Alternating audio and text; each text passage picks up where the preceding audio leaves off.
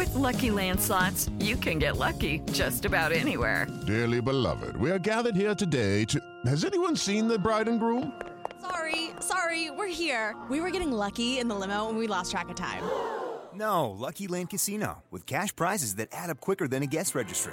In that case, I pronounce you lucky. Play for free at LuckyLandSlots.com. Daily bonuses are waiting. No purchase necessary. Void where prohibited by law. 18 plus. Terms and conditions apply. See website for details.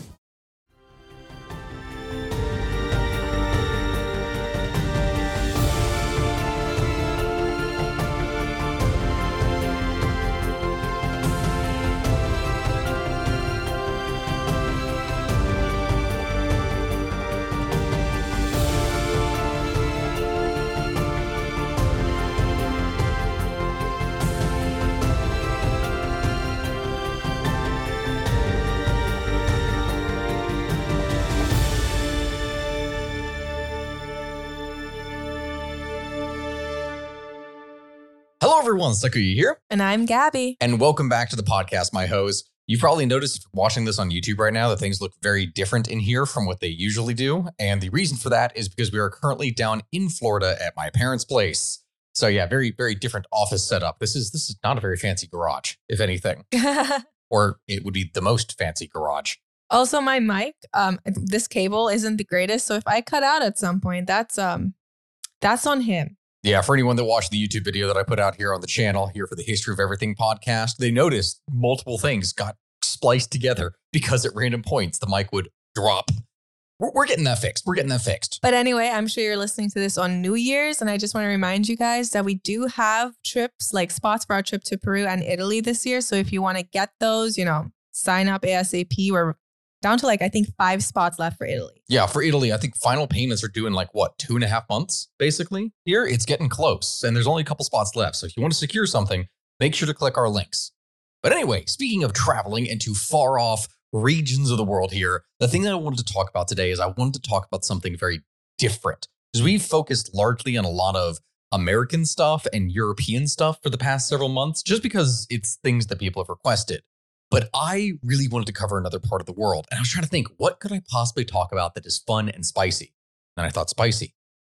And that made me think of India.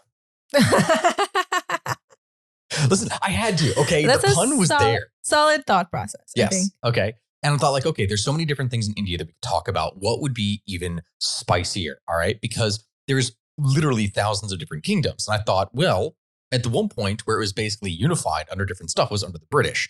And if you want to talk spicy history and the British in India, well, there's an infinite number of things that you can pull from. So what I wanted to talk about today was the Sepoy Rebellion, one of the largest rebellions that had ever occurred in history. And this was specifically where there were mass rebellions all across India against British rule in India. I say mass rebellions, but it's more like though it did appear among the common folk. We're talking about the military itself that was controlling India on behalf of the British East India Company rises up against it. And it is as a direct result of that the British would end up having to take things over directly with the crown. Okay, I was so confused. I was like, the British East India Company was controlling India. What? Yeah. Oh my God. Wait, hold on. I thought it was just the British Empire. Did we do an episode on them for this? No, we did the Dole Pineapple Company and we did the Dutch. East. We did the Dutch. Yeah, the VOC, which was the Dutch one. Okay, so for clarification, we're going to establish this here. The British East India Company, for a period of around, 150 years, essentially, were the default rulers of India. I say so that. So the corporation ruled the country. Pretty much. That's solid. That sounds like it worked out well. At one point in time, the British East India Company had one of the largest armies in the world. The company had a military. The company had a military that was necessary in order to protect its interests and also to expand its control. Yeah. Talk about a military industrial complex. The British East India Company is the definition of a military industrial complex. It truly was. It is also thanks to different actions from the British East India Company and what they did for enforcing the way certain crops would be grown, is that a lot of sustenance farming was removed out of certain parts of India in order to be able to grow more stuff for cash crops, which on one hand, for the people who had to grow it, yay, hey, good, okay, we're making money. We get to trade as part of this massive empire. Awesome. But for the people who needed the food for sustenance. When a famine hits and there's way less food that is being produced, oh, okay, now we have a little bit of a problem here. It's really interesting, though, because in my classes, we actually look at that a lot, where a lot of countries have been taken over by companies, essentially, that completely destroy the land. They took away like the subsistence lifestyle that the locals use, and they turned it into exactly that, like a giant like industry. Like agricultural industry, and it just... You covered that with Hawaii a lot, didn't you? Yeah, it was Hawaii. There were like a lot of different places I covered over the course of last semester, and it is always terrible because once they completely drain the land of all resources, now the people who are depending on, you know, the food, they have none. There's nothing. So now they have to relocate or figure out a different type of way to make money, and it's a lot. Oh, no, absolutely. And that's kind of what ends up happening here. So this isn't going to be the only factor that contributes to the crown having to step in and say, okay, hey, company, you're no longer in charge. We're taking everything over now. But it happens very, very shortly after. I mean, we're talking within a couple of years of this. And so it's one of those things that is directly related from just how badly the whole thing was managed. Okay, well, you're just where's the rebellion come in? Like, you're keeping us in suspense. Yes, I am. All right, so we're going to the details of this, right? The rebellion was something that ultimately was quashed.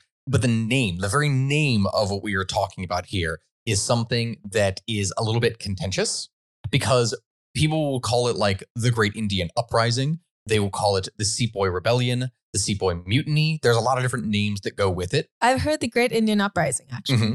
So there's a variety of different things that people describe, because even within modern India today, there are a number of politicians that harken back to this because it's a big national event. People try to ascribe larger connotations to this thing than what there actually were, as in like, okay, oh, this was a rebellion by the Sepoys, yes, but it was also a massive uprising of nationalistic pride of Indians against their British oppressors, which was not true. Like, that's not true at all, because India, even as an idea, didn't really exist at that point. It wouldn't be until the actual rise of like pan-Indo-nationalism that you would start to see from World War I and World War II that India would take a hold as an idea among common people. Because here's the thing. The Sepoys, the people that we were talking about, were not just one group of people. They were composed of Indians from all across the country who served underneath the British, but there were large pockets of people who had a large tendency to serve. Like, you saw a lot in Bengal, you saw a lot of Sikhs, you saw a lot of Punjabis, you saw a lot of these different people who would be serving, because for them, that was like the best option that they really had, because there wasn't really as much work for them. And so when these people rise up and they start taking things over, you start to see this major course of division among ranks of, there are some princes that exist in India that are siding with them. There are others that are neutral, and there are others that are actually siding with the British because they prefer that over the mass rebellion, carnage, and chaos that was occurring during the rebellion.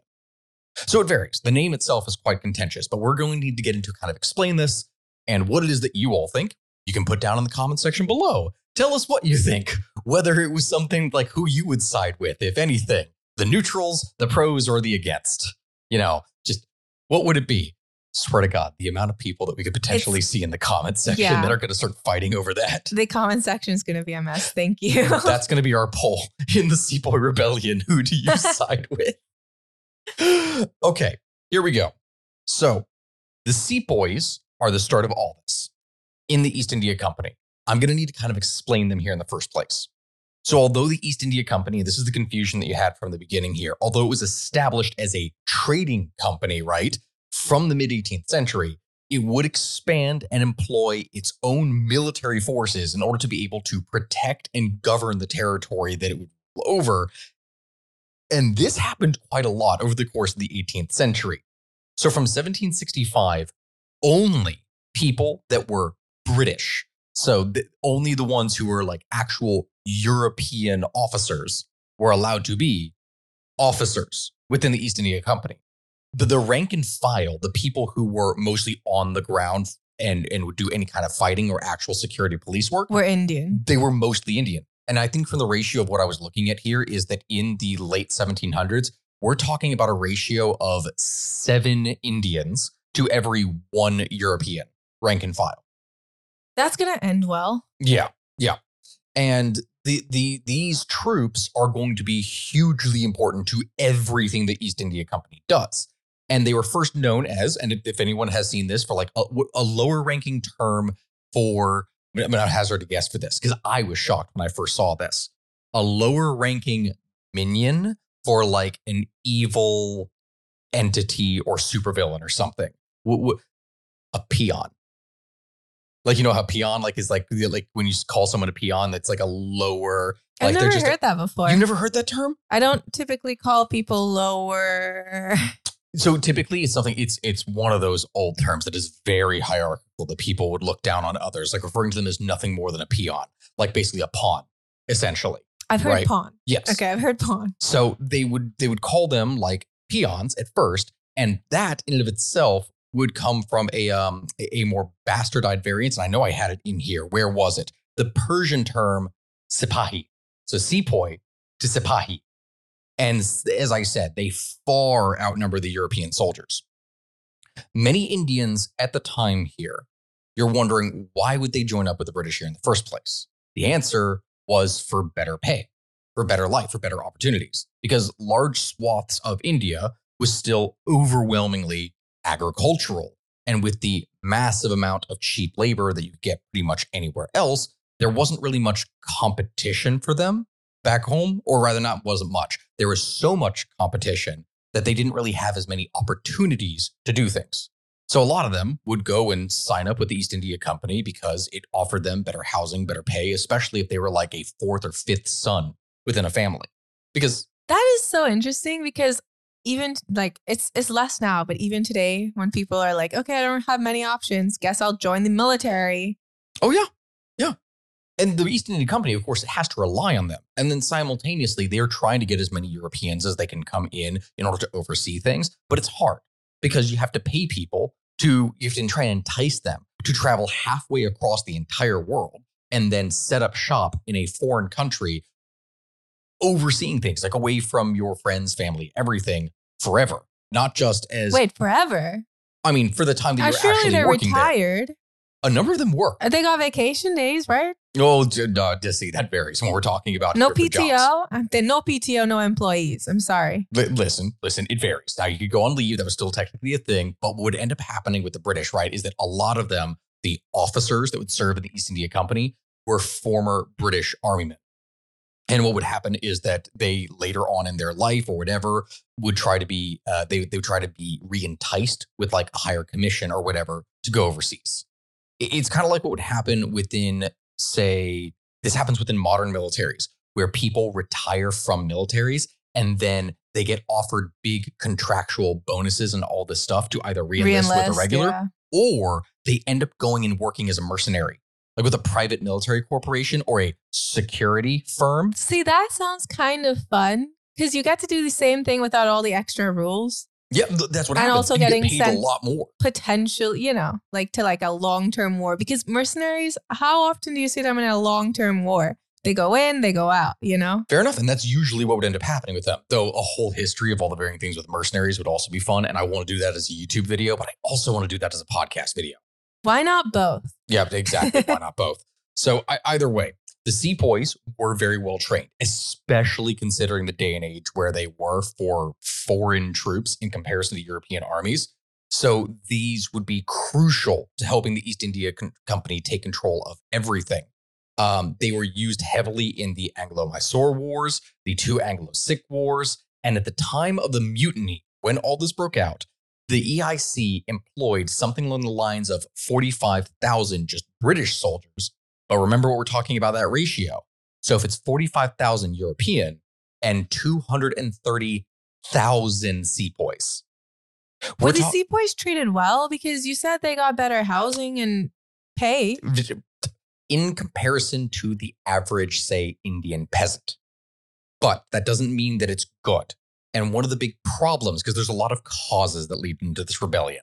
And that's what we're going to be getting into next because, oh my God, does it get nasty. Hey everyone, Sakuya here, and before we get back to the show, I would just like to thank today's sponsor, eBay Motors. eBay Motors is here for the ride. Remember when you first saw the potential, and then through some elbow grease, fresh installs, and a whole lot of love, you transformed 100,000 miles and a body full of rust into a drive that's all your own? With over 122 million parts for your number one ride or die, you can make sure that your ride stays running smoothly. Brake kits, LED headlights, exhaust kits, turbochargers, bumpers, whatever your baby needs, eBay Motors has it. And with eBay Guaranteed Fit, it's guaranteed to fit your ride the first time, every time, or your money back. Plus, at these prices, you're burning rubber, not cash. Keep your ride or die alive at ebaymotors.com. Eligible items only, exclusions apply. Okay, round two. Name something that's not boring. A laundry? Ooh, a book club. Computer solitaire, huh? Ah, sorry, we were looking for Chumba Casino. That's right, ChumbaCasino.com has over 100 casino-style games. Join today and play for free for your chance to redeem some serious prizes. ChumbaCasino.com. No purchase necessary. Void where prohibited by law. 18+. Terms and conditions apply. See website for details. Okay, so what caused the rebellion? A lot of things. So have you heard of that whole, and this is what everyone, when they talk about the Sepoy Rebellion, they pull this up constantly here. Was it working conditions? Sort of, yes. But remember do you remember that story about the greased fat cartridges? That story about, because remember, Hindus and Muslim, what are animals that they cannot consume or touch? Cows, pigs. There you go. So yeah, that's two. So the big thing that people love to reference when they talk about the Sepoy Rebellion is that there were cartridges that were being delivered that, to load your gun, you tear off the cartridge with your mouth, pour in the contents, which is black powder and the bullet, and then you ram it down with a ramrod. So the grease that would keep those packages fresh, well, grease comes from somewhere, pigs? Right? That's so, see, there's the problem. We're going to get into that. The rumors started going around everywhere across India that they were made of either cows or it was made of pork, like pigs. Either one for one of the sides, considering the number of Hindus and Muslims that lived in India, would be a massive, massive problem, right? Yeah. That was something that literally wasn't allowed. But as it turns out, and we're going to be getting into that, when the details of it finally come out, that didn't happen. It was just a lie. That was a lie. That was straight up a rumor that people took as truth. And that was the feather that broke the camel's back, so to speak. I mean, it definitely wasn't a feather for a lot of these people. I know this from the amount of times that we have worked around varying things with Muslims. And we know that the consumption of pork for Muslims, like that is something that is like that is a guarantee to hell, basically. For depending on how orthodox you are, that is a horrible thing for them. So that's that would be like the British were damning their own soldiers, which is a huge religious no-no, so to speak. So in addition to that whole thing, the Sepoys were already unhappy with pay inequalities because they were receiving, and the numbers that I found vary. Sometimes it was 20%, sometimes it was half, sometimes it was only 80%, which is not as big of a difference, but it varies upon where they were. The short of it is that there were vast pay differences between if you were a Sepoy soldier or a British soldier, right? So the literal, systemic racism. That was a systemic racism thing in that there were key differences in pay. Sepoys were, of course, suspicious that the rifle cartridges used animal fats that they weren't allowed to actually consume. Another thing that they were against was having to serve abroad, especially among the Hindus. That was a big thing. Depending upon how orthodox you are, and depending upon the region of where you are located, within Hinduism, there are many sects that are literally not allowed to leave India. Yeah. I have a friend like that. It's based on your religion. If you're a Hindu outside of India, then you're not truly a Hindu. And it even comes up in, my country because we're West Indian. So there's a lot of Indians from India that live there. Mm-hmm. Well, they're, ethnic.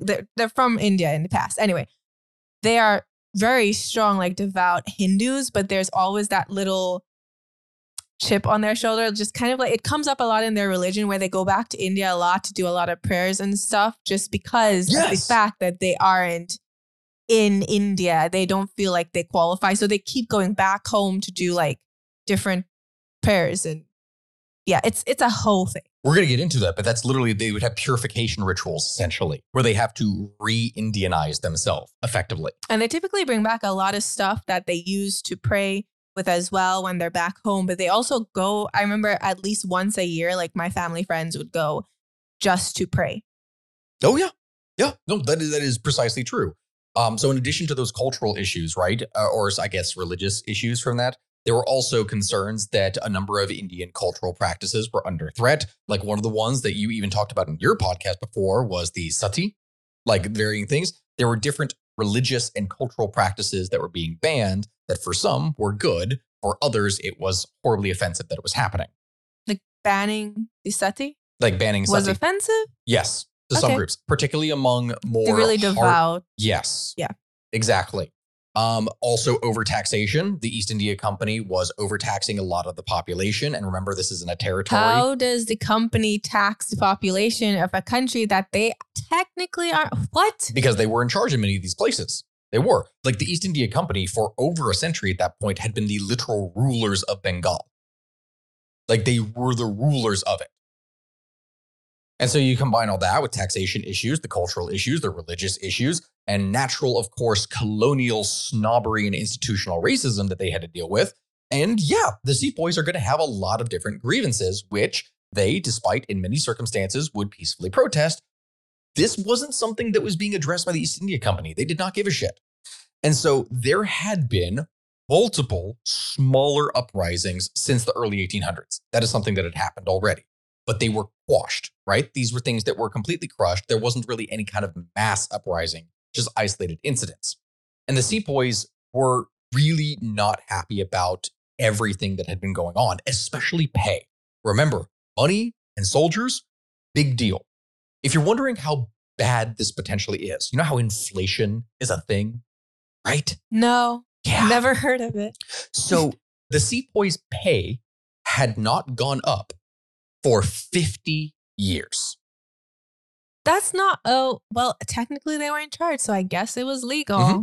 So the same pay, and the same thing happened in Rome, right? There was a key point in which the inflation of the denarii is that the pay of a legionnaire from like 50 years previously or 100 years previously had not changed. And this led to massive problems once Roman coinage became less and less valuable. So did they revolt because the pay was stagnant? Oh, Guys, take notes. Take notes. That's some one of the notes. things. So you know how bad that is. You're thinking like, oh yeah, it's not like modern inflation with modern systems, right? So it's like what? It's going to be a 10% difference, 20% difference. Have you seen the cost of a house in like 1970 versus the cost of a house today? And then the average wage in 1970 versus the average wage today. Also the average cost of groceries versus, you know what? I can go on all day. Yeah, even when adjusted for inflation. That's the key part. They always show those charts with adjusted for inflation because people go, oh yeah, but money doesn't have the same value. Yeah, no, it literally doesn't have the same value. It's even less. That's the problem. And so in addition to that, from what we've described, their pay over the course of 50 years had lost about half of their value. And it still was the same. That is bad. So all of these things are going on. And I wanted to talk about that moment for the, oh God, why am I drawing a blank on it now? The purification rituals, that thing that we were talking about before. Okay, so doing those purification rituals, that costs money. You have to be able to get all the right types of incense, like the incense. You have to be able to get the right type of pure holy water, like from the Ganges. You have to get all these varying things that are needed in order to perform the ritual, and that costs money. What happens when your pay stays the same and it loses all value? You won't have the money to do the purification rituals when you did have the time to go back. Which means that not only can you basically not afford to eat, but even when you die, your soul was not cleansed. That's really messed up, actually. There was a whole incident in 1824 where Sepoys were told to go to Burma by a sea route in order to be able to fight for the company. They refused to do this. Like the entire group just refused to do this. But they did agree that they would go if they were allowed to go by land. Because from that sense, I guess the logic of it is that since they're still maintaining contact with the earth, it's not like really leaving, but by traveling overseas, like literally going over the ocean to get to Burma, then that is something that would violate them. And the result of it was that the company had them severely punished. And the issue did not go away. In 1856, the company passed a new law that stated every new person who took employment with the company's army had to agree to overseas service if required. So they had to go no matter what. They had to go no matter what. Yes. So it's basically the military. It's basically the military. That's just what would end up happening. But it's even worse considering what it is that it would deal with because it doesn't care. Yes. Actually, it's a corporate military. All right. And I know the jokes that a bunch of people are going to say in there, but we're just going to circle back in the new year about that invasion in France. So just following up about the strike on Burma. I need you to be there by end of day. Okay. So the final straw of it, though, as we talked about, was the introduction of greased cartridges for the Enfield rifles that they were using. The animal fat, which is typically coming from the grease of a pig or a cow, would offend Hindu or Muslims respectively, since the belief that if you have cartridges that are prepared by mouth, in this scenario, it will literally damn them to eternal punishment. The cartridge rumor would fuel other rumors, such as that the Sepoy flour that was being used in order to make their bread and other things was using salt that had been deliberately, not accidentally from any kind of preparation process, deliberately contaminated with pig and cow blood. Wait, so this was not a rumor. This was fact. No, that was a rumor that was going around here as well. You know what the really stupid / screwed up, but funny in a tragic way part of it is? The salt actually did have a red tinge to it. But that is something that came from the sap. Well, yeah, but this wasn't natural. That became, the color leached onto it because the sacks that the salt was being transported in had a reddish hue. So it was leaching the color off of the sacks into the salt. And people were like, oh my God, it's blood. And they're doing this to poison us / damn us. Their KPI should have really focused on spreading less rumors. Yeah, no, see, here's the big problem though. No one was communicating. Remember the whole idea of the segregation that was occurring between the European officers and the everyday rank and file? They weren't talking to each other. Why would they interact with each other? Who gives a crap about what the rank and file natives think? Their leadership system was kind of bad because in order to lead people effectively, you probably should get to know them a little bit. Yep, but didn't happen really. So the result of that is the construction of a massive powder keg that at any given moment could explode. But all of it was, I mean, apart from the pay, the really bad stuff, like the religious stuff, was mainly on rumors. Yes, correct. But those were really bad ones. Yes, they were really bad. And they just weren't really addressed. Nothing really happened. So they didn't go, hey, are you tainting our bullets and salt? Many of them wouldn't believe otherwise. That's valid. The thing. Okay, fine. Yeah, I get that, because why would you trust the guy who wants nothing to do with you? He's just in charge of you. Correct. That's fair. Yes. And so there were a lot of other points that people were discontent about and a lot of other issues. Like 1857 would see pretty much the complete collapse of the Mughal Empire, which had been, to be fair, I want to do a podcast episode on that. That had been crumbling for quite a while. But the way that it ruled over India at this point was pretty much dead. All the varying little princely states and everything that were in there were subservient to the East India Company, no longer the old Mughal Empire. And in many places, they were very unhappy. See, some princes during this time period had actually done pretty well for themselves, because what they did is they rented out the East India Company armies in order to fight their own little rebellions and wars and other things that they had. But the result of that was that they owed the East India Company favors and money. We're talking about a system right here that is, if we're to draw this to anything equivalent, remember how we did the episode on Al Capone? Yeah. It's basically a bunch of princes that have to pay this company protection money in order to be able to use their armies. What did the East India Company actually do? The East India Company did everything. It was a government. It was a trading company. It was a private military corporation. It was literally everything. It was a country. It wasn't a company. Yeah, call it what it is. Yes, that's what it pretty much came. Yeah, it was. It was. And another massive point of contention that people really had with this, that was an issue, was that the East India Company would, if a princely state could not pay back its debts, or maybe if it was just in the way, the company would just take it over. Like they would take over one of these little states. Indian princes, in many circumstances, were not being allowed to pass on the territories that they had to their adopted children.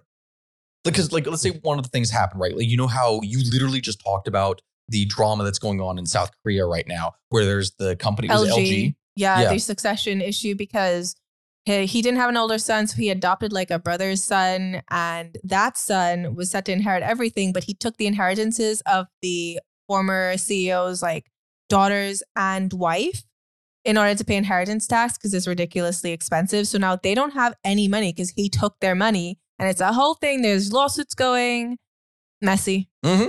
So what ends up happening with a lot of these is that, let's say you're an Indian prince, you have one son and 4 daughters, and your son dies, but you need a son that is able to take things over. So you try to adopt the like child of your brother or something. Like you try to adopt your nephew as your own kid. The East India Company could step in and go, no. See, that's not your child. Therefore, the inheritance doesn't get passed down. How would they know? How invested were they? Very invested. That's wild. They were involved in everything and everyone at this point. They were everything. And so this was pretty much just a massive like land grab that would happen time and time again in order to be able to get the company to take over more territory. But it's not just the nobles at this point that are suffering for it. It's like the locals are simultaneously having their own issues. Ever since the 1793 Bengal Permanent Settlement, the East India Company had been drastically expanding who it was taxing, how much it was taxing, what it was taking from the locals, even when there was an actual crisis or famine or something that was going on. Imagine not raising pay, but increasing taxes. Mm-hmm. Many Indians weren't really happy with what was going on with the British justice system. They didn't like all the taxes and things that were being imposed on them. And with the removal of a lot of the former states that had existed with their own separate judicial systems, this meant that everything was now subservient to the British and all those other systems that would have existed before, like the patronage ones for having to work as a servant for this prince, or the way that, God, I can't even begin to explain it. But when they would remove that administration, that system of power, it removed a lot of employment for even many of the middle class-ish educated people that would have been working in that territory too. Oh, because if they remove the government, then they implement their own government with their own people who had to be British. That is occupied by Europeans. There you go. So then there were no actual roles for the local people who might have had a higher status than the average peasant. Correct. Right. And the people who arguably got hit the worst, and this is a common thing that is brought up with any kind of thing with Indian nationalism that was occurring at the time, was the artisans, particularly the weavers. India was, for most of history, the largest producer of textiles in the world. And then the not East India Company, then the Industrial Revolution rolls around with Europe, and all of a sudden, the Europeans are able to produce drastic amounts of much higher quality cloth at a much cheaper price, which in turn means that all those people that were the artisanal workers get driven out of business because they just simply couldn't compete, which means that instead of producing manufactured goods, they now have to become cash crop farmers and raise their own kind of cotton to sell to the British to produce those goods that drove them out of business in the first place. That's where we get to the big problems. Those weren't big problems? Everybody shush! William Shatner has something to say. Cat and Jethro, box of oddities. What do you do when the woman you love dies? Well, of course, you dig her up and you live with her. Aww. The show examines weird things. There are plenty of old photographs from this time period of children out in the streets playing in and among the dead horse carcasses. Oh, I miss those days. Things used to be so much simpler. Cat and Jethro. Then there's the urine wheel, which sounds like a really bad game show. They've done weird things.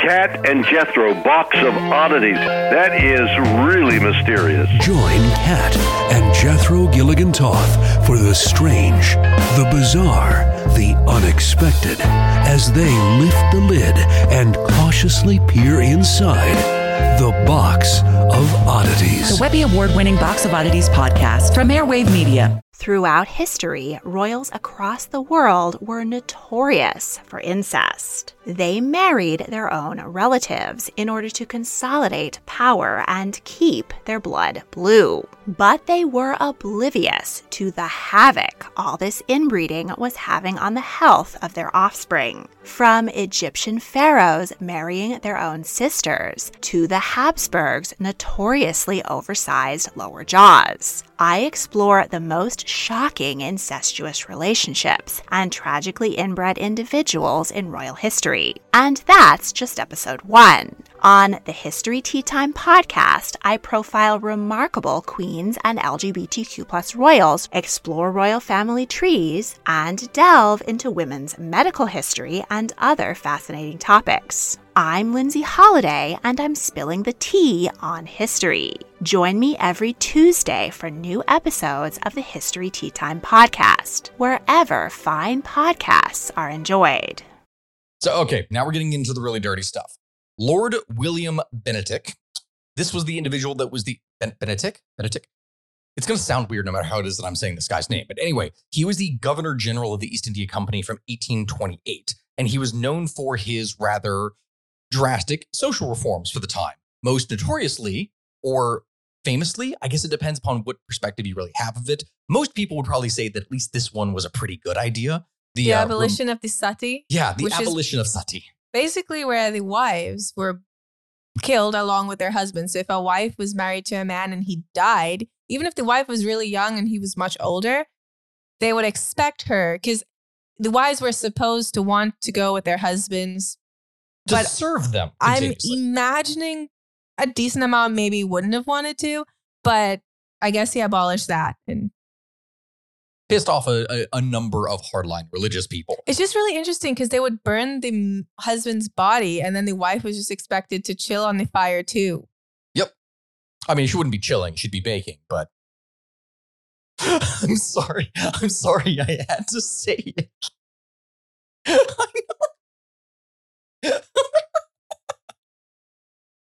The look of annoyance. No one who's listening to the podcast right now can see it, but her eyes, I could just see them twitching underneath her eyelids. Okay. So yeah, essentially people were not really happy with what was going on. The denigration of cultural values, the removal of others, the introduction of Western missionaries. It wasn't something that many people were very happy about, combined with all the other literal on the ground issues that were occurring with pay, among everything else. It was changing their politics. It was changing their religion. It was changing their culture. It was changing probably everything about how their daily life worked. It wasn't just like, oh, we're going to be working within your borders. It was, we're taking it over. They were taking their land. At rapid rates too. Very rapidly. Obviously, I can understand when people were like, no. Mm-hmm. And at the same time that all this is happening, with all the other issues, there's not just going to be one thing that is going to set it off. It is a large powder keg that is being built up, but eventually there's going to be a spark that just kind of sets everything off. And that incident is with the punishment of a man by the name of Mangal Pandey. And this is something that would occur in March of 1857. See, Pandey was this guy, one of these sepoys who had wounded a European officer near Calcutta, and for his crime, he was executed. For wounding him? Now, this was something, of course, like if he had attacked his officer or something like that, wounding him, it's like, okay, if you literally attack your officer and do something like that, especially back in the day, that's firing squad. Like that is something that could be treason, mutiny, whatever. That is grounds for execution. You do not mess around with stuff like that in the military, which understandable. It's not the real military. Yeah, but still, that is something that I will say at least that is somewhat understandable, right? Because that happens with militaries all over the world throughout history. There was a bigger problem, though, that occurred from this because Pandey wasn't the only person that was punished. Despite the fact that he had wounded his officer, in order to make an example of the other sepoys so that they wouldn't try and do the same thing, it was decided that his entire company was also going to be flogged. Reasonable. So this was collective punishment, not even just like, oh, they're all going to go out for like a 10-mile march or something as like extra duty or something. No. They were all whipped. Like you're... Nope. That is interesting. That is an interesting choice. And so this happens. And then on the 10th of May, 1857, the East India Company sepoys that were located at Meerut then rose up in rebellion. They protested the 10-year prison sentences that were handed down to 85 fellow sepoys for refusing to use the cartridges that we were talking about that were greased. And the mutineers then turned around and killed their British officers and then went on a straight up rampage. Okay, that went out of hand real fast. Oh, it went out of, yeah. Why were they handing out such harsh punishments? You wouldn't think like the execution, the threat of being executed would be enough. They didn't have to flog the entire company. I'm sure nobody was going to do that. So within states that are ruling over authoritatively, I guess you could say, like they rule by fear and breaking spirits, but like they didn't break their spirits enough. No, clearly, but that's usually what ends up happening. These kinds of things never end up lasting forever. When you're greatly outnumbered, you can't break anyone's spirit enough to not realize that you're greatly outnumbered. Mm-hmm. So what ends up happening then is this occurs on the 10th. By the 11th, the very next day, they captured the city of Delhi. Like they capture one of the largest cities in all of India right there. And they murder every single European man, woman, and child that they can find, as well as any Indians who had converted to Christianity. So they just wanted to get rid of Western. Yes, this is where they are going on the full-on rampage, right? The very next day, on the 12th of May, Bahadur Shah, this is the guy who was the previous Mughal emperor, who was like, what, was he 84, 85? He was in his 80s at the time that all this happens, right? He was not allowed to pass on the title of Mughal emperor onto like his onto another person. The title was going to end with him, and he was not happy about that. So the sepoys end up putting him in charge. But he's not really in charge. The first audience that he gets to host here was attended by many different excited sepoys who treated him not as an emperor, but rather as one of them, a familiar, a friend, even disrespectfully. So this guy, this Bahadur Shah, he was incredibly dismayed by everything that was going on because remember, the sepoys have now broken in and they're murdering every single man, woman, and child that they can find that is European, as well as any of the Christians that are in there. And in addition to that, they are looting everything. So it was just disarray. It was basically anarchy. But then he's in charge of it as a figurehead. Yes. And he was 80-something. He had to just let it happen. Pretty much. And that's one of the big problems that was going on here, right? He didn't want any of this to happen, but he had to give his public support to the rebellion or else who knows what could happen to him. Only a few days later, on the 16th of May, sepoys and palace servants then went and killed 52 British individuals who were being held prisoner within the palace or who had been discovered hiding in the city. And the killings took place under a tree in front of the palace, despite the fact that he was protesting it the entire time. What it seems that the goal of this just absolute carnage and killing was to force his hand to stay with the rebellion. Because the more destruction that occurs, because he offered his support, he can't then turn around and try and offer terms of peace to the British.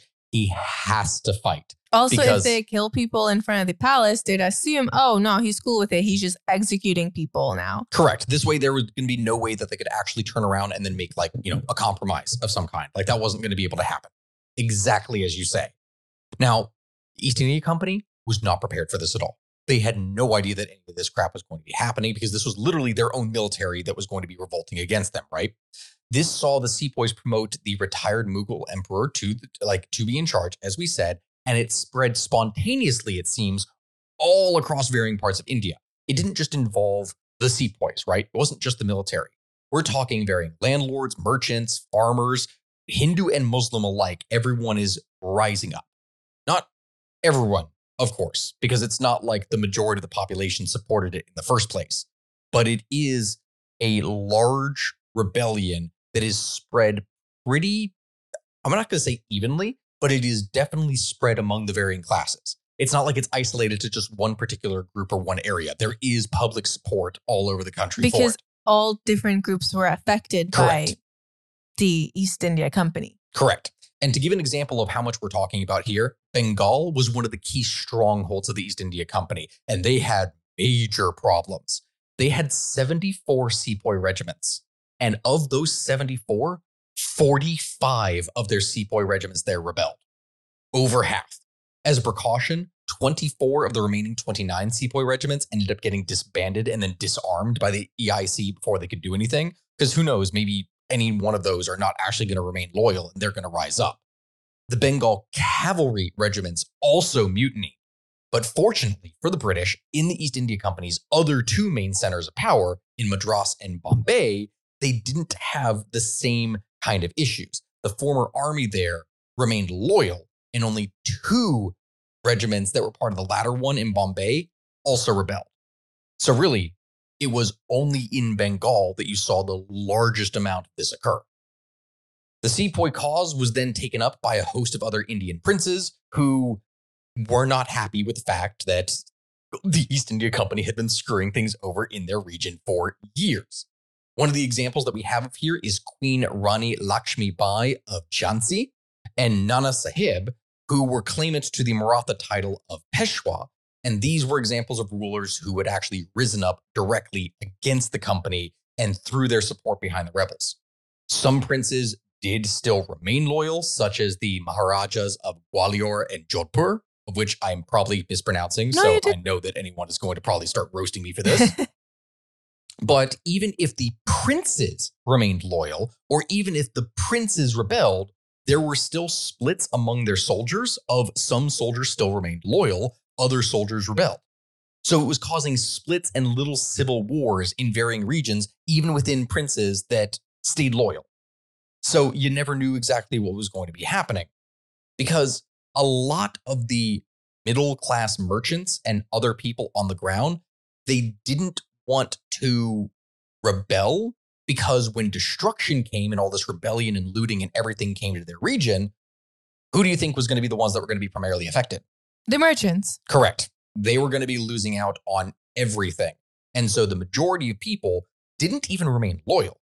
They didn't even rebel. They were rebel. neutral. They were exactly. Sorry, I'm mispronouncing. I'm bumbling over my words. But yes, they remained neutral. That was the majority of people. They just didn't want to be caught up in any of it. So the rebellion continued to spread with remarkable speed. And this was helped by agents that were being sent out from the rebels to specifically try to entice people to join in with them, because the more success that they had, the more likely it was that someone else was going to end up joining them. And they wanted to spread this. Because for many of these people, the rebels didn't really have anything to lose. Most of northern and central India was up in rebellion, especially around the Ganges and Narmada valleys. And as the East India Company mobilized loyal troops, fighting started to break out at Banaras, Walor, Jhansi, Kanpur, Lucknow, and others. There were more rebellions that would occur in other regions as well, such as Assam, Rajasthan, and Punjab, but these were some of the main areas where the fighting would occur. Problem was, this was all their sepoys. This was the military that was uprising, not the peasants. Though the peasants would obviously end up joining in for a number of varying spots. So that means that the East India Company didn't really have many troops that they were actually going to be able to use to fight. So where are they going to get some? Well, the answer is kind of strange. They had recently gotten, in just a couple years earlier, new additional conquest and regiments that had came from Sikh territories, as well as the Gurkhas in Nepal. Do you remember when we did that special episode that was on the Gurkhas and their origin, and we talked about the Nepalese and how they were actually very aggressive? So those regiments that had earned the respect of the British, who actually really loved them and thought they were awesome, end up coming in shortly after all those wars occurred, and now they're fighting on the side of the British against their own forces. Wow. That previously would have been fighting the Nepalese. So it's like round two for them. They get to go again, except this time they're under the command of the East India Company. Here's the thing. This still means that there is rebellions everywhere. And Delhi was taken very quickly. The problem for the East India Company now was that they were going to have to take Delhi, which is going to bring us to the Grand Siege. What do you get when you take two childhood friends with a passion for unexplored history and a whole lot of booze? You get the goofiest game in history, Queen's Podcast. Hi, I'm Nathan. And I'm Katie, and we're the host of Queen's Podcast. Join us while we spill the tea on women from history. We get into all kinds of stories here, like biographies of lesser-known figures. For instance, Saida Al-Hura, powerful pirate queen. To the stories you might already know, like Marie Antoinette or Cleopatra, but with a fun twist. Each queen is paired with a cocktail that'll totally get you in the mood to hear fun, juicy, and dramatic stories from history. Because history is so much more than just dudes on a battlefield, and we believe that the female perspective and roles are just as deserving of their time in the spotlight. Right. So come get to know these queens. Find us wherever you get your podcasts. Cheers. So the siege of Delhi, it really became clear rather quickly to the East India Company that they weren't going to be able to take Delhi quickly. It was way too fortified. There was way too many troops. There was way too much anything for a direct attack. You couldn't launch a quick strike and overwhelm them because there were simply too many defenders, even if technically speaking, the company had better equipment at the time and the ability to actually resupply. But that's going to become a crucial factor. The East India Company technically had all the time in the world because the manufacturing, everything that would be needed to actually supply a modern army, none of that was located in India. All that stuff was coming from overseas. So large contingents of rebellious sepoys and volunteers would continue to arrive in Delhi as the days would come, but that means less and less equipment and food and everything else that can be distributed amongst the more people that arrive. So it's also a numbers game and a little bit of a waiting game. The majority of no less than 10 regiments of cavalry, along with 15 of infantry of the Bengal army, would rebel and make their way all the way to Delhi during June and July, along with large numbers of regulars. The irregulars that we're talking about were ones who were not necessarily part of the main sepoy force. They would have been serving ahead as scouts or warriors that were temporarily employed. We're talking the religious warriors, the mujahideen. Remember, if you heard that term for a lot of the stuff for the holy Muslim warriors. And as each new contingent arrived, the rebels would make multiple attacks on the British forces that were encamped outside of the city day after day after day. And a major attack that they end up launching from 3 different directions on the 19th of June nearly forced the defenders, well, I guess not defenders, the offenders, the people that were laying the siege. You know what it is that I mean. So they were defending if they were, they were the offenders, yeah. The attackers. The temporary defenders were exhausted by this point. And they were almost made to retreat, but they didn't. They held on slightly. And if the rebels had just attacked one more time, they potentially would have driven them off. They didn't know how close they were to success in this regard. But although the attacks were beaten off, the besiegers were ground down. They were exhausted. They were suffering horribly from disease at this point. Conditions on the ridge upon which they were located were very unhealthy and unpleasant. The guy who was in charge of the location, the guy who was leading the siege of Delhi, General Bernard, he died of cholera on the 5th of July, which you remember how cholera gets transmitted through bad drinking water. And when you're in a siege camp and your drinking water is filthy and contaminated, this is what they had. But he wasn't the only one. His successor, a man by the name of Reed, also got stricken with cholera and was then forced to hand over command to Archdale Wilson, who was then promoted to Major General. And although Wilson tried to do a variety of things to help the camp, like clear the unburied corpses that were just laying around everywhere, and the other refuse, like the literal feces and other stuff that would have been around the territory to remove it from the ridge. Yeah, this wasn't something that was going to be so easy to do. He was scarcely capable of exercising command, and in every single letter that he wrote back to the company and to Britain, he was constantly complaining about being exhausted. We have his letters, and his letters are just him bitching and moaning about the conditions and how awful they were. He hates it. Oh, I feel bad for the guy. He did not want to be there. No, but again, the British were not beaten. They did manage to hold on. There was one vital area of India, the Punjab, where they had actually managed to maintain more control than what you would normally expect. This was annexed by the East India Company only 8 years earlier. So you would think that in a region like that, this territory is going to have way less loyalty to the company. They're more likely to rebel. But no, the Bengal native units that were there were very quickly disarmed in order to prevent them from rebelling, or they were defeated when they tried, and it didn't work. Most of the available company units were stationed there along with units of the Punjab Irregular Force, which were formed from Sikhs as well as Pakhtuns, who had very little in common with the Hindus of the Bengal native infantry. Like they didn't. There was no real reason for them to side with them, because this is one of the things that a lot of people don't really get when talking about India and history, because they think of India as a country as a cultural monolith, even with its religious differences. But that's not true. India is composed of thousands of different languages and cultures and all different things of people who were competing with one another for literally thousands of years. There's very few times in its history in which it was united. And so these guys, they didn't care. Like for them, it's like, okay, yeah, no, this is a new lord or whatnot that we're serving under the company. We have nothing in common with the Bengals who are trying to rebel here. Yeah, we're gonna put them down. And that's pretty much how that goes. And so as the situation in the Punjab stabilized, units could then be sent from there in order to reinforce the besiegers at Delhi.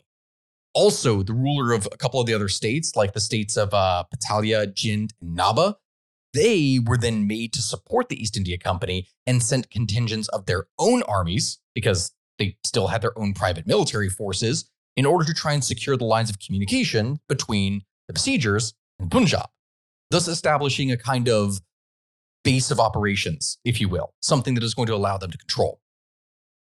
This is where the tides are going to slightly begin to turn, because the first reinforcements to arrive at Delhi are the Corps of Guides, which is a very interesting name, and I thought that was so cool. I kind of want to do a short on them.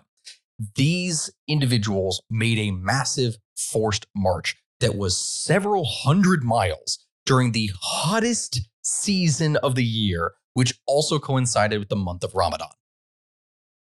So for anyone who may not understand the significance of that, a large contingent of this force was Muslim.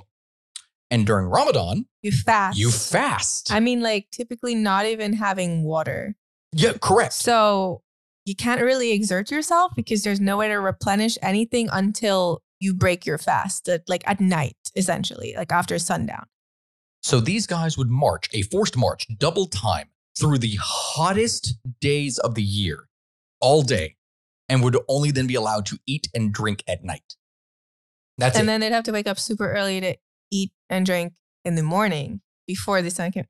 That is exhausting. Yes. Now you see why I thought that was so cool. Like tough, horrible, but also incredibly cool that they were able to do this in the first place. That is some strength. So either way, they leapt into action the moment they arrived, even after this big force, and started immediately building up things on the ridge. The major force that was dispatched from Punjab to Delhi was a flying column, something that was composed of 4,200 men under the control of Brigadier John Nicholson, along with a siege train. This doesn't mean an actual train. A siege train is the baggage train that would be following with all the supplies, the artillery pieces, everything that would actually be needed in order to lay siege to like a castle or something, right? And Nicholson would arrive himself on the 14th of August. The rebels had heard that a siege train was coming in, and so they sent out their own force in order to try and intercept it. And on the 25th of August, Nicholson would lead a force against their position at the Battle of Najafar. Najafar. It's a name that I can't really pronounce in here, and I apologize. But this battle was not going to go well for the, not besiegers, not even the attackers. I'm getting confused on how I'd even phrase that. The people within Delhi. It didn't go well for them. Although the monsoon had broken, the roads and the fields were flooded. And so Nicholson drove his force to make a rapid march, and afterwards completely took them by surprise and got an easy victory. Thus, from that, raising European morale and lowering that of the rebels. Because remember, prior to this, the rebels were appearing everywhere. They were taking all this territory. They were rapidly doing everything. So there was like a continuous morale build that was now broken. It was no longer going to be victories. So the siege train would then arrive at the beginning of September, comprised of 6 24-pounder guns, 8 18-pounder long guns, 6 8-inch howitzers, and 4 10-inch mortars with almost 600 ammunition carts. Gabby, that's not saying that that's 600 pieces of ammunition. Those are 600 carts that are filled with just black powder, like explosive bombs and stuff that they're going to be using. Why would it be 600 ammunition pieces? Oh, Be so for real. Delhi was extremely well fortified. We're talking about an ancient capital within India that was one of the most heavily defended positions. Here's the thing. Who is in Delhi? Because you've made it so confusing. Okay, it's all the Bengal regiments. And so here's what would happen, right? The rebellion occurs. All these Bengal regiments and everyone that is around that, they start congregating towards a major point.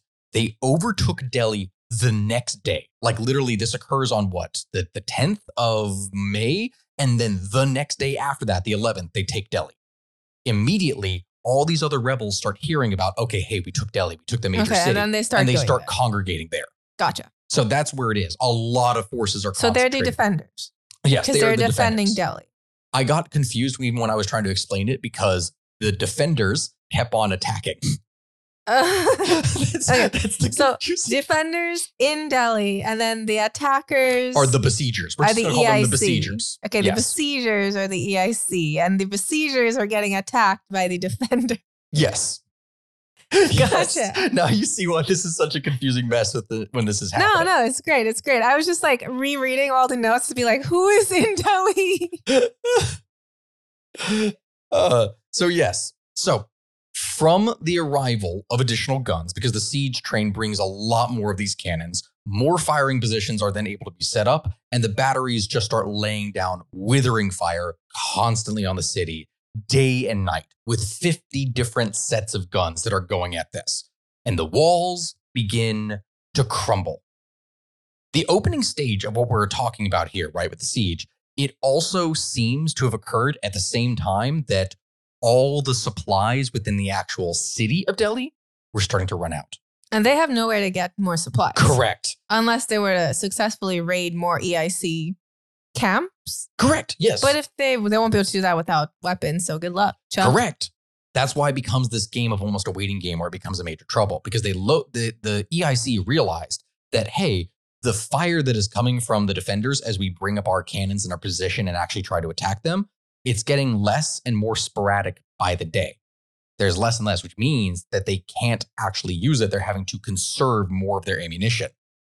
When you combine this with individuals that are being bribed within the city in order to be able to sabotage things, there were multiple cases of spies that were going in and identifying defeatist rumors. So in other words, people inside were starting to think, okay, hey, we're not actually going to be able to hold this. This is starting to give the East India Company the idea of launching an attack. They're not going to wait out forever because the longer that the rebellion goes on, the greater the chance that someone else is going to rise up as well. They need to take this as quickly as possible, even if they're trying to outweigh things. So the first 3 columns under Brigadier General Nicholson's overall command would then gather in a building, or would gather in and behind a building known as the Qudsiya Bagh. This was a territory, or not a territory, this was a building that was one of the former summer residences of the Mughal kings where they ruled over the territory and was about a quarter of a mile from the north walls. A 4th column, while these 3 would launch from there, was supposed to attack the city only when the Kabul gate on the west of the city walls would open from behind by the other columns. There would be a 5th column as well, and the cavalry that would be held in reserve that, if needed, would be able to go and launch their own strike. The attack that they decided to launch would go off at dawn. But by the time that they actually decided to attack, the defenders had managed to rebuild enough of their walls and territory there because, they're making all these cracks in the siege wall. They're stacking sandbags, chairs, carts, literally anything that you can think of. They are stacking in this gap in the walls in order to make sure that the enemy can't get inside. So instead of attacking at dawn, further bombardment was then required. Eventually, Nicholson would give the signal, and the attackers, which are called the besiegers here, would charge.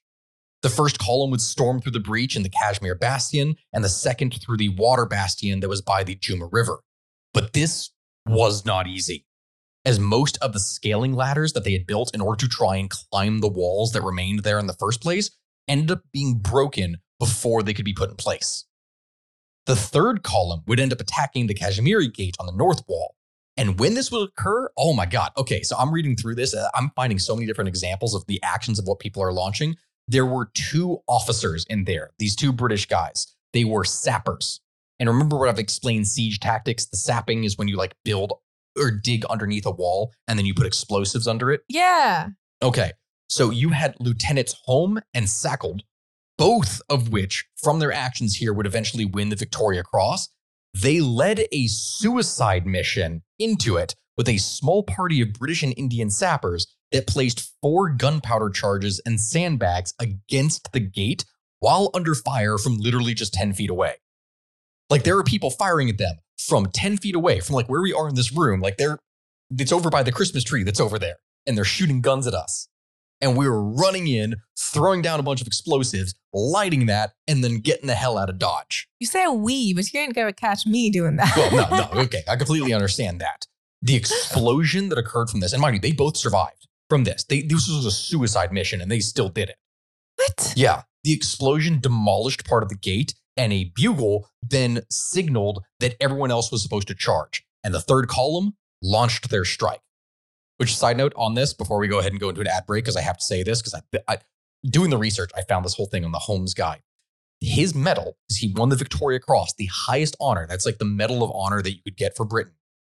His medal ended up being lost years later by the children of the guy who owned it in later years. The original medal was lost in 1920 when children of the then owner were playing with it by playing soldiers in a nearby field, and it fell off them and they lost it. And despite years upon years of searches, no one has ever found it. You can't get like a replacement medal? Well, they did. So we're talking about the original medal. So the original Victoria Cross medal that he earned from launching the suicide mission is lost forever.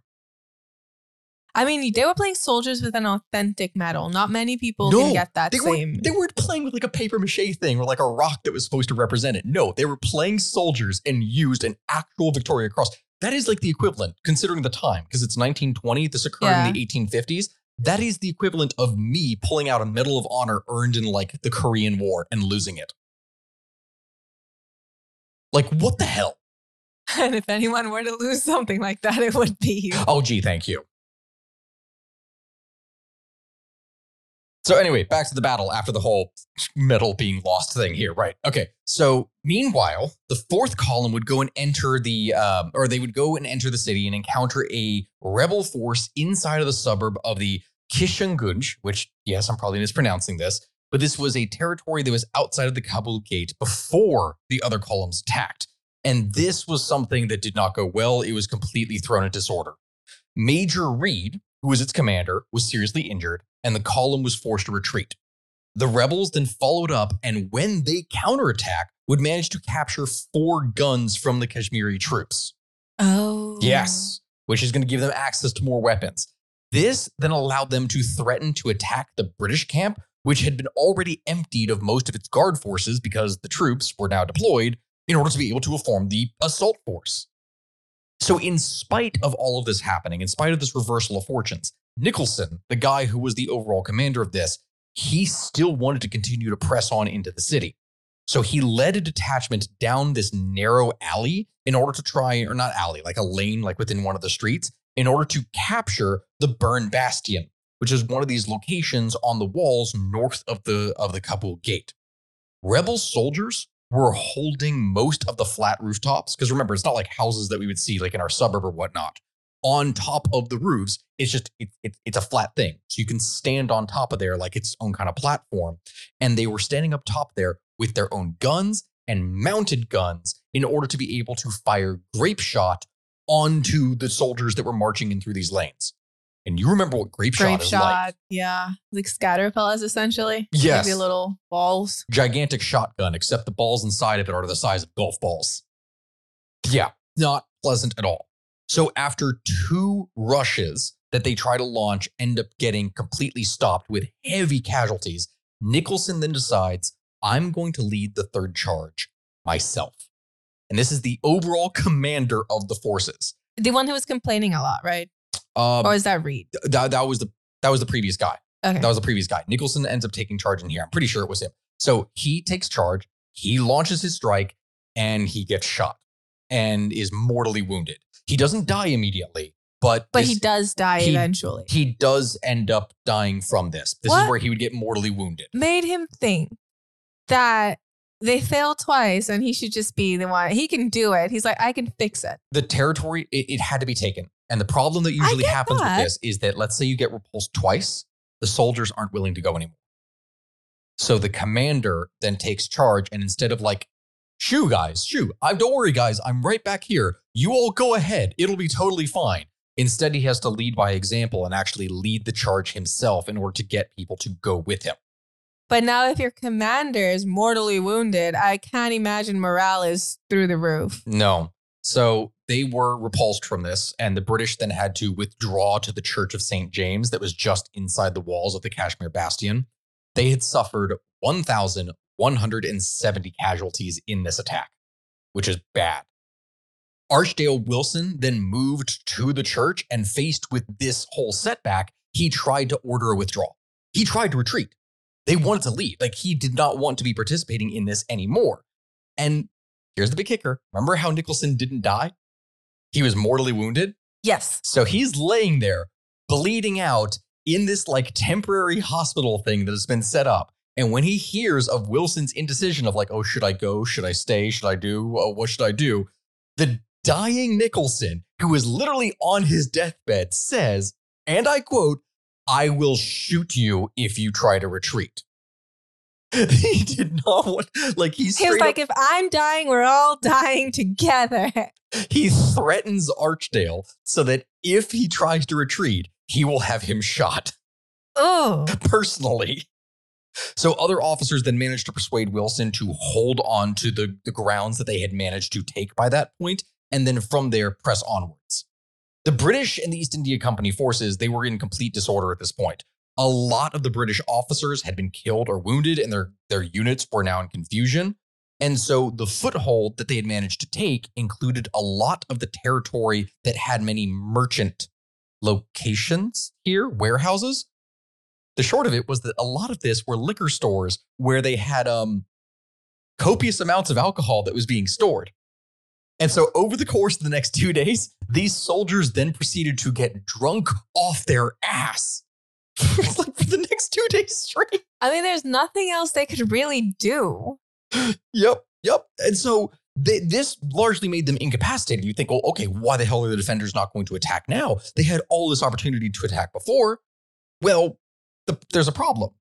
While the irregulars, like the Mujahideen, they defended their parts of the fortified compound with zealous determination, they simultaneously were so poorly organized that they couldn't launch counterstrikes of their own. And in addition to that, they didn't really have the supplies to do so. Even if they potentially could have taken on the enemy, they didn't have the weapons. They didn't have the gunpowder. They didn't have it necessary. So Wilson eventually, because this is the smart decision that you have to make at this point, he orders all liquor to be destroyed and discipline to be restored. Because you can't be drunk. That's like the only thing keeping them going. They've been losing for days. Yep. And so slowly the attackers begin to capture the magazine on the 16th of September. Bahadur Shah and his entourage would then abandon the palace on the 18th of September, and a British force would capture the Great Mosque, the Jama Masjid, and the abandoned palace the next day. They would also manage to capture the Semilgar fort that was attached to the palace and dominated the bridge of boats that was over the river Yamuna. And most of the rebels who had not already left the city now did so. They fled before the company forces managed to take all the gates that exited out of the city, thus trapping them. The city was then finally declared to be captured on the 21st of September. And guess what? What? Nicholson dies the very next day. He managed to hold on all the way up until the end when the city was actually taken, and only then did it collapse. The rebellion was ultimately quashed by the spring of 1858 for two reasons. Like the Battle of Delhi, this was arguably one of the biggest, most important of any of these things possible. The EIC simply had vastly superior resources. The rebels didn't really have much coordination. They couldn't produce things on their own in order to be able to fight back, besides, some of the basic stuff that they would have already been potentially producing from melee weapons. They didn't have the supply lines that would be necessary for a contracted war. And with the fact that the East India Company, although it was on its back foot very quickly, simultaneously, it was able to turn around and reorganize itself particularly fast. All these varying groups that had risen up, they were divided among religious lines, they were divided among cultural lines. They weren't even just for that. They wanted different things. So different regiments, different classifications of people, they would rebel for different things. Some of them wanted lower taxes. Some of them wanted to not have to use these cartridges. Some of them wanted just outright independence or some other kind of autonomy or something. There was really no rhyme or reason or organization to the rebellion, with the exception of those that may have been under some of the princes that also rebelled. And because of that, they could be each individually isolated and crushed at will because they weren't coordinating with one another. In the end, 40,000 British soldiers that were shipped from Europe ended up being largely one of the big deciding factors that would swing things over in the EIC's favor. Because even with that small of a force versus the hundreds of thousands that they faced, though they were all isolated all across the country in varying different things that weren't communicating or working together. So you said that the British East India Company is what kind of led to the British Empire stepping in and taking over India. Yes. How? So, or is that going to be an episode in and of itself? I want to kind of do that as an episode itself, but this is really the big thing that leads into it. It is. So I'm just going to go ahead and say it outright. When all of this goes over in June of 1858, Lord Canning, who was the Governor General of the East India Company by that point, he announces that peace has been restored, and Queen Victoria, because remember this is the Victorian era at that time, she personally promised amnesty for the rebels. She guaranteed the rights of Indian princes and promised religious toleration for all. So all of those more hardline policies the East India Company had been taking and had been actually implementing, they were revoked or modified. And the crown didn't fully step in at this point, but they did step in to a degree and would gradually increase their control until the East India Company only a few years later they lost their charter and they were revoked, right? Casualties were high on both sides, but it was way higher on the Indian side. There were 2,600 British enlisted soldiers and 157 officers being killed in combat, while 8,000 would end up dying of heat stroke and disease, and 3,000 being severely injured. The Indian deaths, we have no way of actually knowing how high it is, but some estimates due to the war and the famine, because remember, all supply lines broke down, which means that trade broke down, which means there was no food shipments to varying locations. Famines sprung up all across the country, and maybe as many as 800,000 people died. We don't know. We just don't know. Atrocities and massacres were committed on both sides. Military personnel and civilians in cities and rural areas. There are countless cases of unlawful imprisonment, people being tortured, rape, execution without trial, murder of Indian and European men, women, and children everywhere from all religions. It was a bloodbath in many areas of rage and reprisals again and again and again that led to, for years, a lot of bad feelings between the parties. You would understand why that would happen. And so in the aftermath, the East India Company would ruthlessly deal with the rebellion's leaders. Badr Shah II was exiled to Burma because, he was more of a figurehead at that point, but both of his sons were executed. They ended up being like generals within the military and actually fought. So they were executed. Queen Rani Lakshmi Bai was killed in battle, and another prominent rebel leader, the Maratha Tatyana Top, was executed. The British would blame largely Muslims more for the rebellion than Hindus because amongst the Bengal regiments, there were a large population of Muslims that had served in there with the whole idea of the grease coming from pigs. Since, cheap animal, easy to produce, the Muslims were initially blamed for the uprising, though the general dislike or hate or persecution would be felt by pretty much all. But they were largely unfairly pressed more than the respective Hindus. There was looting, kangaroo courts where people didn't actually have any kind of representation to protect them. They would be strung up in less than like a couple minutes where they were found guilty and then executed. The East India Company saw it getting so bad that here's the big kicker. The company directors had to then go and issue a resolution to its employees saying, hey guys, please show some restraint and stop killing everybody. The British state, already unimpressed with the way the East India Company had been governing things for years at this point. Remember, we talked about all the famines. We talked about everything else that had been occurring. They took the final steps in what has been a gradual process of regulation and control to finally take full control of the East India Company on the 2nd of August, 1858. Now, remember what I said earlier? This thing started in 1857, and it went until 1858. Literally, within just a little bit of this all ending, they lost everything. The East India Company was wiped. The Sepoy Mutiny was taken as a severe warning that a commercial company with nobody to answer to is probably not a great idea to actually rule a territory. What? I would have never known. Yeah, you don't want a military-industrial complex that is just in charge of literally everything. Amazing.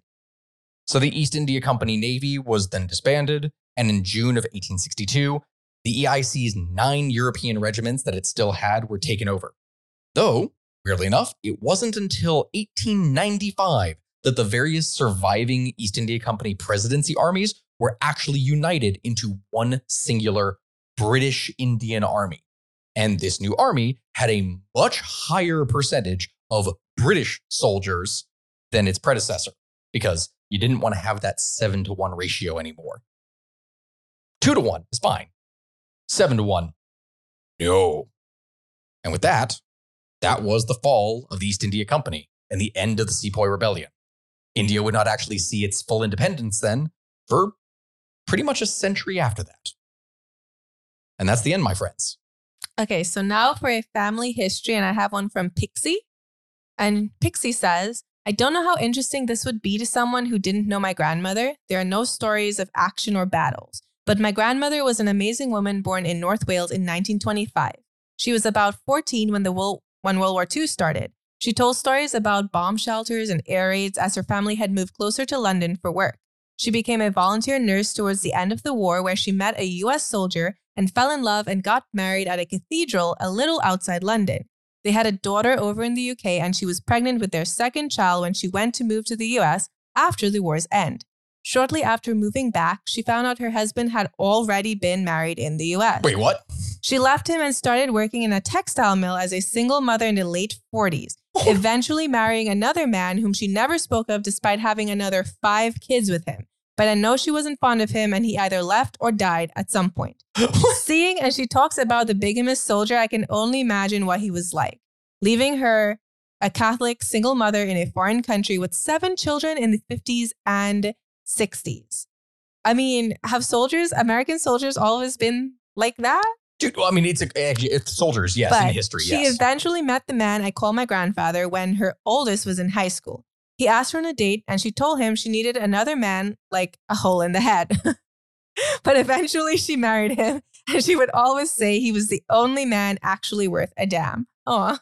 She wasn't a politician or a soldier, but she was a strong lady full of fire and grit who made a profound impact on my family. And her story reminds me of all the little parts of history the average person, especially women, have to persevere through that we don't hear about.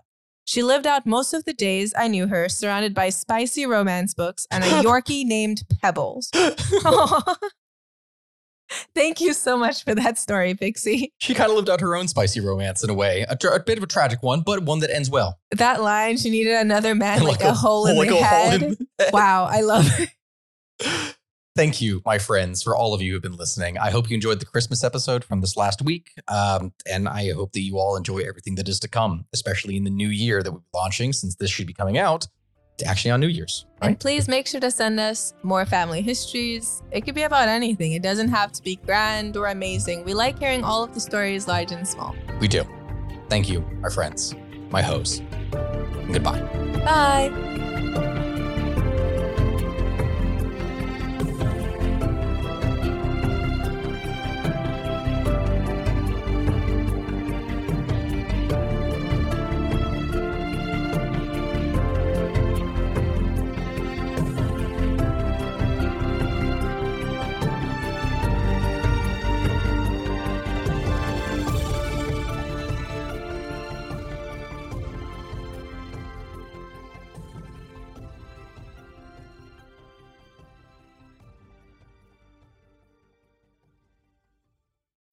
When you need mealtime inspiration, it's worth shopping Kroger, where you'll find over 30,000 mouth-watering choices that excite your inner foodie. And no matter what tasty choice you make, you'll enjoy our everyday low prices, plus extra ways to save, like digital coupons worth over $600 each week. You can also save up to $1 off per gallon at the pump with fuel points. More savings and more inspiring flavors make shopping Kroger worth it every time. Kroger, fresh for everyone. Fuel restrictions apply.